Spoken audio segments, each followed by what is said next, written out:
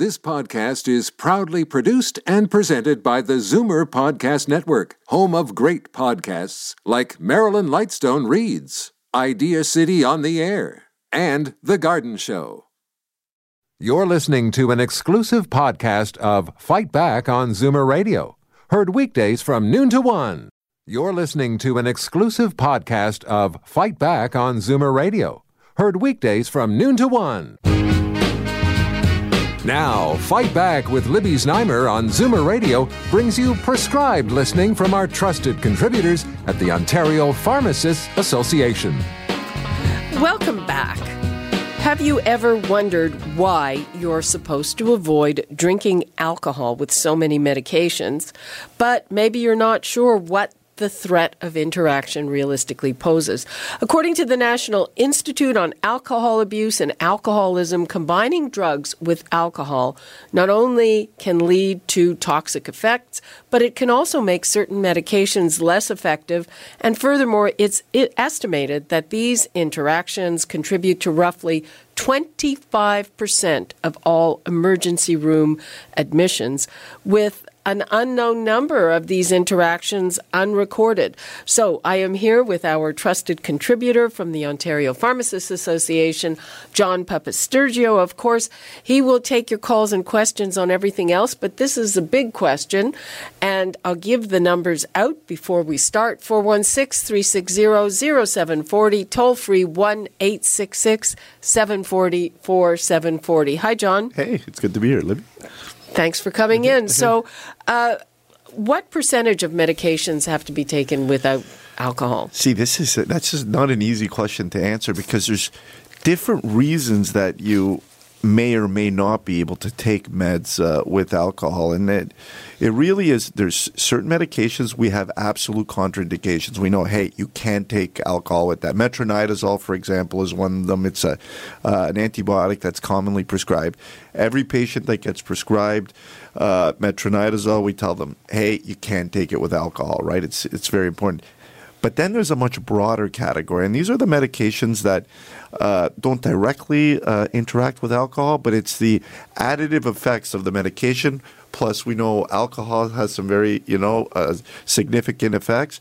They amplify each other. And what I'm getting at here is we know alcohol, for example, is a sedative. So if you're taking medications that could cause sedation, now you could amplify that sedation, and that could become dangerous. Can make, in some cases, patients could become unconscious. If they vomit, they could aspirate, for example. So there's that type of impact. There's the local GI or stomach effect. For example, antibiotics, we know normally they could cause a little bit of stomach upset. Now, if you combine them with alcohol, maybe that stomach upset gets worse, right? Can even lead to vomiting, or maybe you're not taking your antibiotic properly. Then there's the third kind of broad category, and this is for people that use alcohol more commonly. So they're abusing it either chronically or they drink more than they should. And what happens in this situation is the alcohol itself, it starts to have an impact on your liver. Your liver becomes not as efficient, especially at clearing medications. And we know, as a percentage, 80% of common medications are cleared through the liver. So that's a big category. Yeah. So when we talk about those more, significant alcohol users, those ones could potentially be having problems with clearance of the medications. The medications, build up in your body, and now they could have other toxic effects. So we're talking about 3 or 4 categories here, and depending which one you fall into, it can be an issue. It's always important to ask your pharmacist, hey, can I take this with alcohol or not? It's also an issue, I think, with some over-the-counter things. A lot of people say, like, you should not drink if you're taking Tylenol. Absolutely. So that's another good example, a common one that we deal with in pharmacy. We know Tylenol is acetaminophen. Acetaminophen is found in a lot of those over-the-counter medications. Cough and cold, just cold, It could be, it's a plain Tylenol. There's so many derivatives now, and Tylenol's, commonly found there because it works very well at reducing fever and managing pain. That's kind of why you take Tylenol. The problem is Tylenol, if you exceed 4 grams a day. In seniors, we generally say 2 grams a day, so a lower amount. It can be hepatotoxic. Now you that means toxic to the liver. Yes, toxic to the liver. Now you combine that with alcohol, which even acutely can cause toxicity. Now we're worried about causing liver damage, right? So I generally tell people, if you're taking Tylenol, avoid those drinks. Now, you have people that have, osteoarthritis, for example. They take Tylenol or acetaminophen regularly. They take it like 4 times a day or whatever to manage their arthritic pain. Occasionally, I'll get a question from them: is it okay if I have a drink? And that's seasonally people want to drink. They might be going out at night.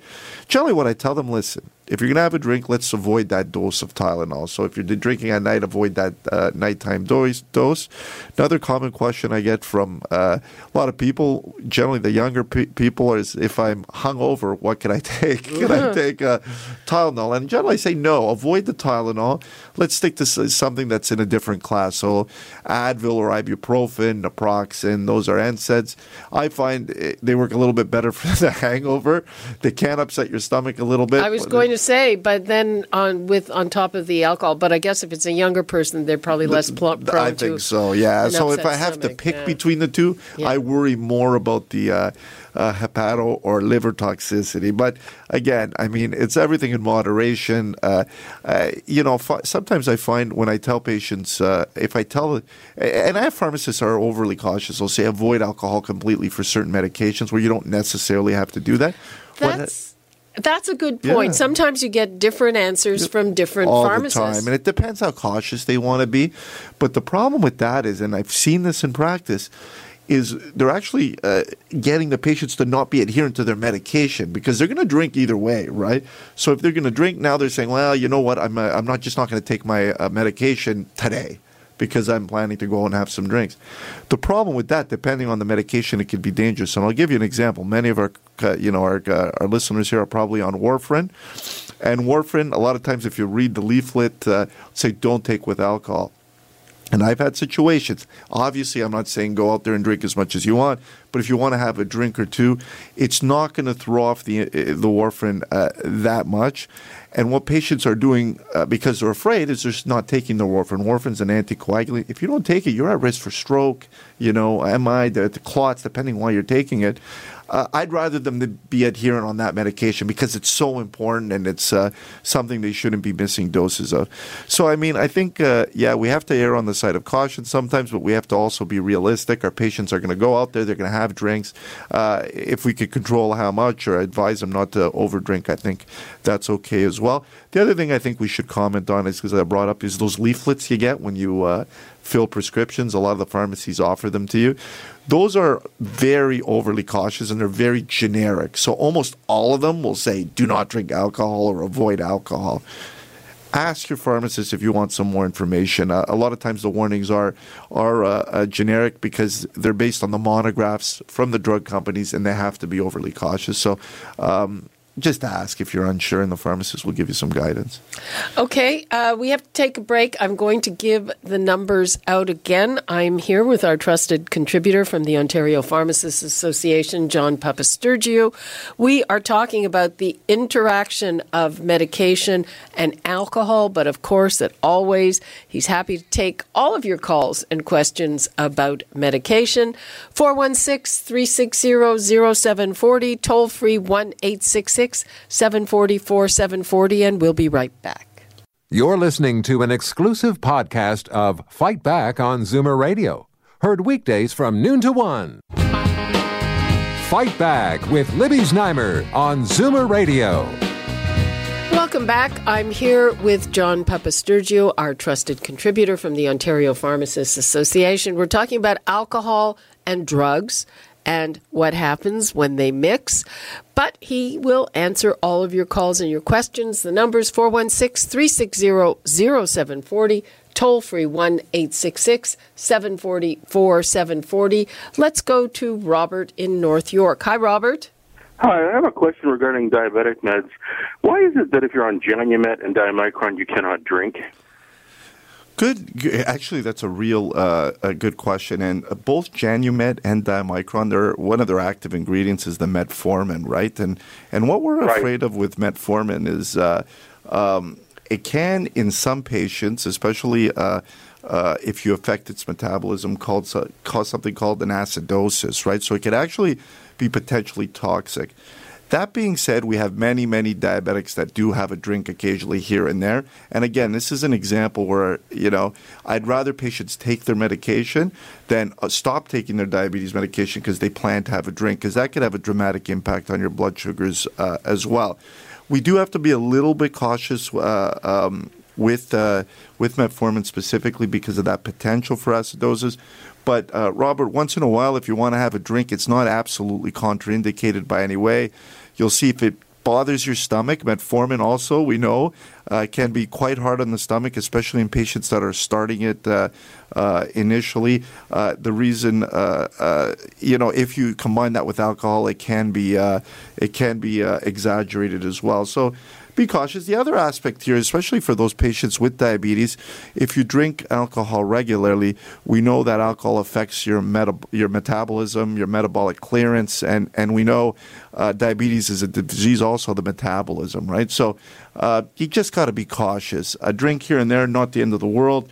If you ask me, if you're a regular drinker, what I would say is try to cut it down, because it's going to affect not only the potential interaction with your metformin, it's also going to affect, your metabolism with respect to the. So if you have an occasional beer, an occasional rum and Coke, and I mean it really occasional because I'm not really much of a drinker, it's not a huge deal? It's not a huge deal at all. I'm absolutely okay with that. Just don't overdo it. See how you feel. If you feel weird, actually, you're gonna be smart enough to stop. No, I'm talking like once in a while. You'll be fine. Thank you, sir. Don't worry about that. Yeah. Okay. Thank you, Robert, for that. We have a question that came in through the text here from somebody who didn't want to be on air. Now, people, it's radio. We can't see you, so don't worry about it. Call and ask away. The number's 416-360-0740, toll-free 1-866-744-740. But this person wanted to know about mixing cannabis and alcohol. It's a good question. It's one we get a lot. This is one where I'm concerned about the psychotropic effects of the two different drugs, right? So you've got cannabis. We know it's got kind of a psychotropic effect. Now you've got alcohol, and you're combining the two. So potentially, depending on how an individual reacts on the cannabis, we can have, again, that effect exaggerated. And that's what I'm more concerned about in this situation. We don't want people extra sedated, Can it amplify the effect of the cannabis? Can the cannabis amplify the effect of the alcohol? And it'll vary from patient to patient. And generally, just the point also, a lot of times, I guess, until it's legal, you don't even know what's in the cannabis and how strong it is. Absolutely. So this is a potential for concern. And then you have people that are combining the two. Maybe you're okay with one drink. Maybe you're okay if you smoke a partial joint. Now you combine the two, and you're not so okay. And this is what we worry about. So in this situation, I try to tell the patients, try to avoid it. And this is something we're going to have to deal with more and more, especially as cannabis becomes legalized. And Libby, you make a very good point. It differs dramatically depending on the strain you have, the different concentrations of the ingredients. There's no easy answer for that. My short answer is try to avoid it if you can. Okay. Let's go to Werner in Tilsonburg. Hi, Werner. Hello. Go ahead. I have sciatica problem, and it really drives me crazy. So the doctor wrote out Tiva Oxycet 5 ml -325 and Sendos Celebrex 200 ml. I take them together.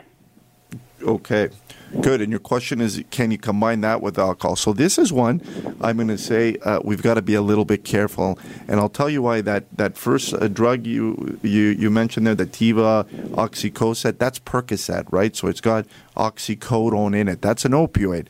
So now we're potentially combining an opioid with alcohol. That worries me, especially because these opioids in different people can have different effects. And we know when you combine it with alcohol, I start to worry a little bit. So this is a situation where I would say no. If you're planning to drink, let's avoid taking that dose of your Percocet, which is the opioid, the Tiva Oxycocet there.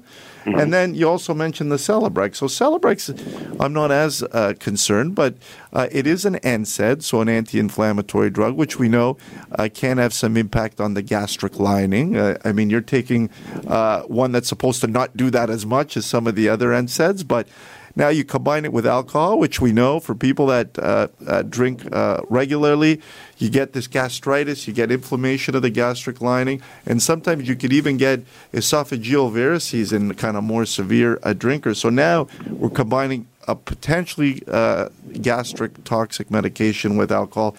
1 or 2 drinks, not going to be a big deal. Chronically, I'm going to say you have to be careful as well. So short answer is hold the Percocet if you're going to have a drink. And try not to overdrink. And I think that's kind of a message I give regularly to patients. But it's a good message, I think. Okay, Werner, thank you. Thank you very much. Okay, let us go to Kevin in Oakville. Hi, Kevin. Hi, how are you today? Fine, how are you? Great, thanks. Just a question. I'm taking 4 milligrams of Coversil for high blood pressure and 80 milligrams of, it's a generic form of Lipitor. Yep. Combining those with alcohol, is that an issue? Really, really great question, because those are 2 very, very common medications, right? So I'll address each of them at a time. The first one is the Coversil there. That's for blood pressure, for those that may not be taking it. That there's no interaction at all with the Coversil. Where we have an interaction with alcohol and hypertension is a disease state interaction. We know alcohol releases catecholamines. Catecholamines raise your blood pressure. They cause vasoconstriction. They up your blood pressure. So in patients that drink regularly, I tell them, if you stop drinking, we may be able to get you off the medication. You'd be surprised the impact that alcohol can have on blood pressure, on raising your blood pressure. Occasional drinking is not going to do that. But I'm talking people that drink more regularly, 3-4 times a week. You stop that drinking, you may be able to come off the medication. Not everyone. So, I mean, this is, there's a genetic component here as well. But it can impact your blood pressure, but not really, I'm not concerned about an interaction. Now, the Lipitor or the statins, I do worry a little bit, because statins, we know, they're cleared through the liver. We know in many patients, statins can be hepatotoxic or cause liver toxicity. So this is another one of those examples. Irregardless of whether you're drinking, when you start therapy with a statin, your physician will do liver function tests at about 30 days and usually annually after that. So what they're looking for is toxicity to your liver. And remember what I said earlier in the segment, we know alcohol can cause liver toxicity as well. In some patients, it's not going to be a problem at all.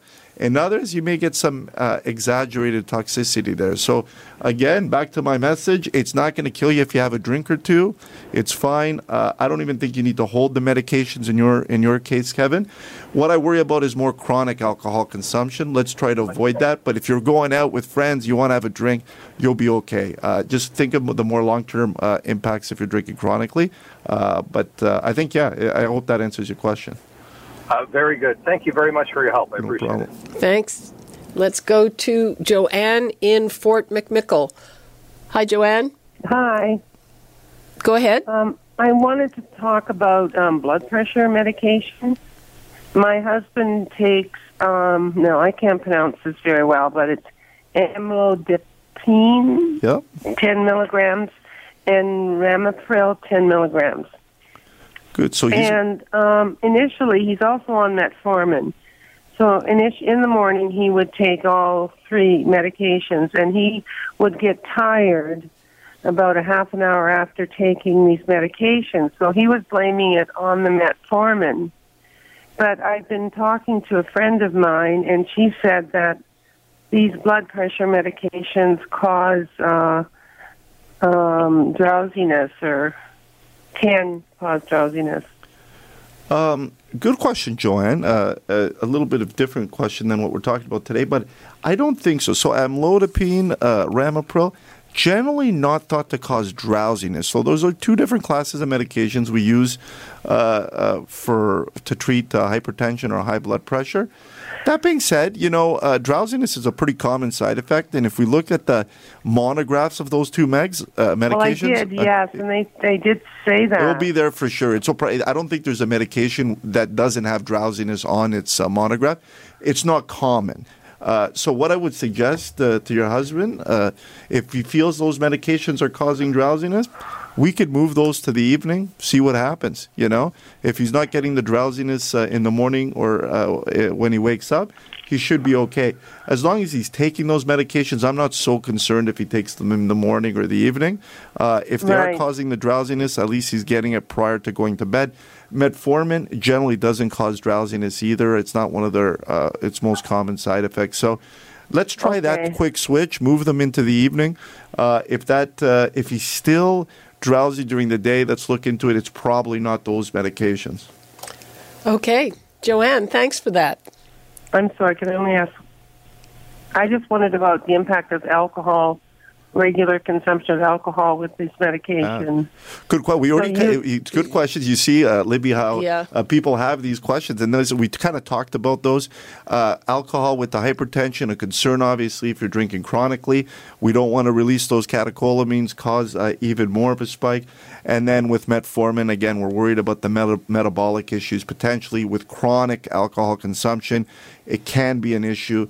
Let's, as a general kind of a theme here, let's not overdo it. You're going to have a drink, obviously, here and there, but let's try to stick to the standard. And then the standards seem actually pretty high. No more than, I think, 3 drinks per day for a guy, 2 drinks for a woman. That's still a lot of alcohol if you factor that in over 7 days, right? So let's stay definitely below that, and hopefully everyone will be okay. Okay, let's take one last one from Margaret in Kitchener. Hi, Margaret. Yeah, he keeps saying a drink, a drink, a drink, a drink. Yeah. How many ounces is he speaking of? Well, I think I'm talking about a standard drink, so a shot of any type of alcohol, a glass of wine, or a beer. I think that's generally what they consider. Okay, how about 4% beer? I don't know what's normally in beer. I think it's more than 4. No, 5 is normal in Canada. Yeah, so like a regular beer, 1 glass of beer, like a pint of beer. I think that's considered one drink.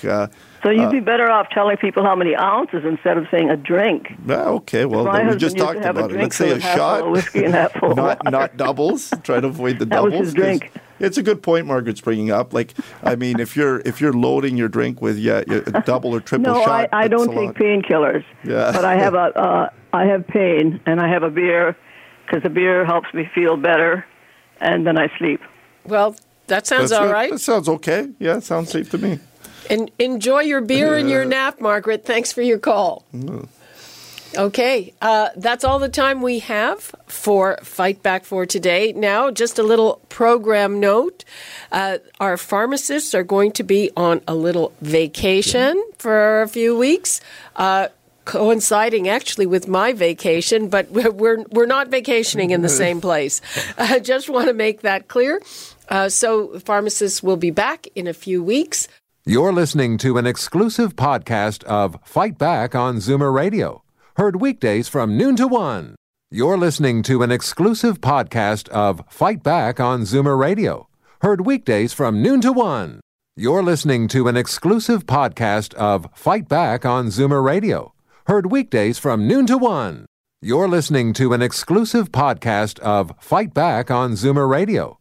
Heard weekdays from noon to 1. This podcast is proudly produced and presented by the Zoomer Podcast Network, home of great podcasts like Marilyn Lightstone Reads, Idea City on the Air, and The Garden Show.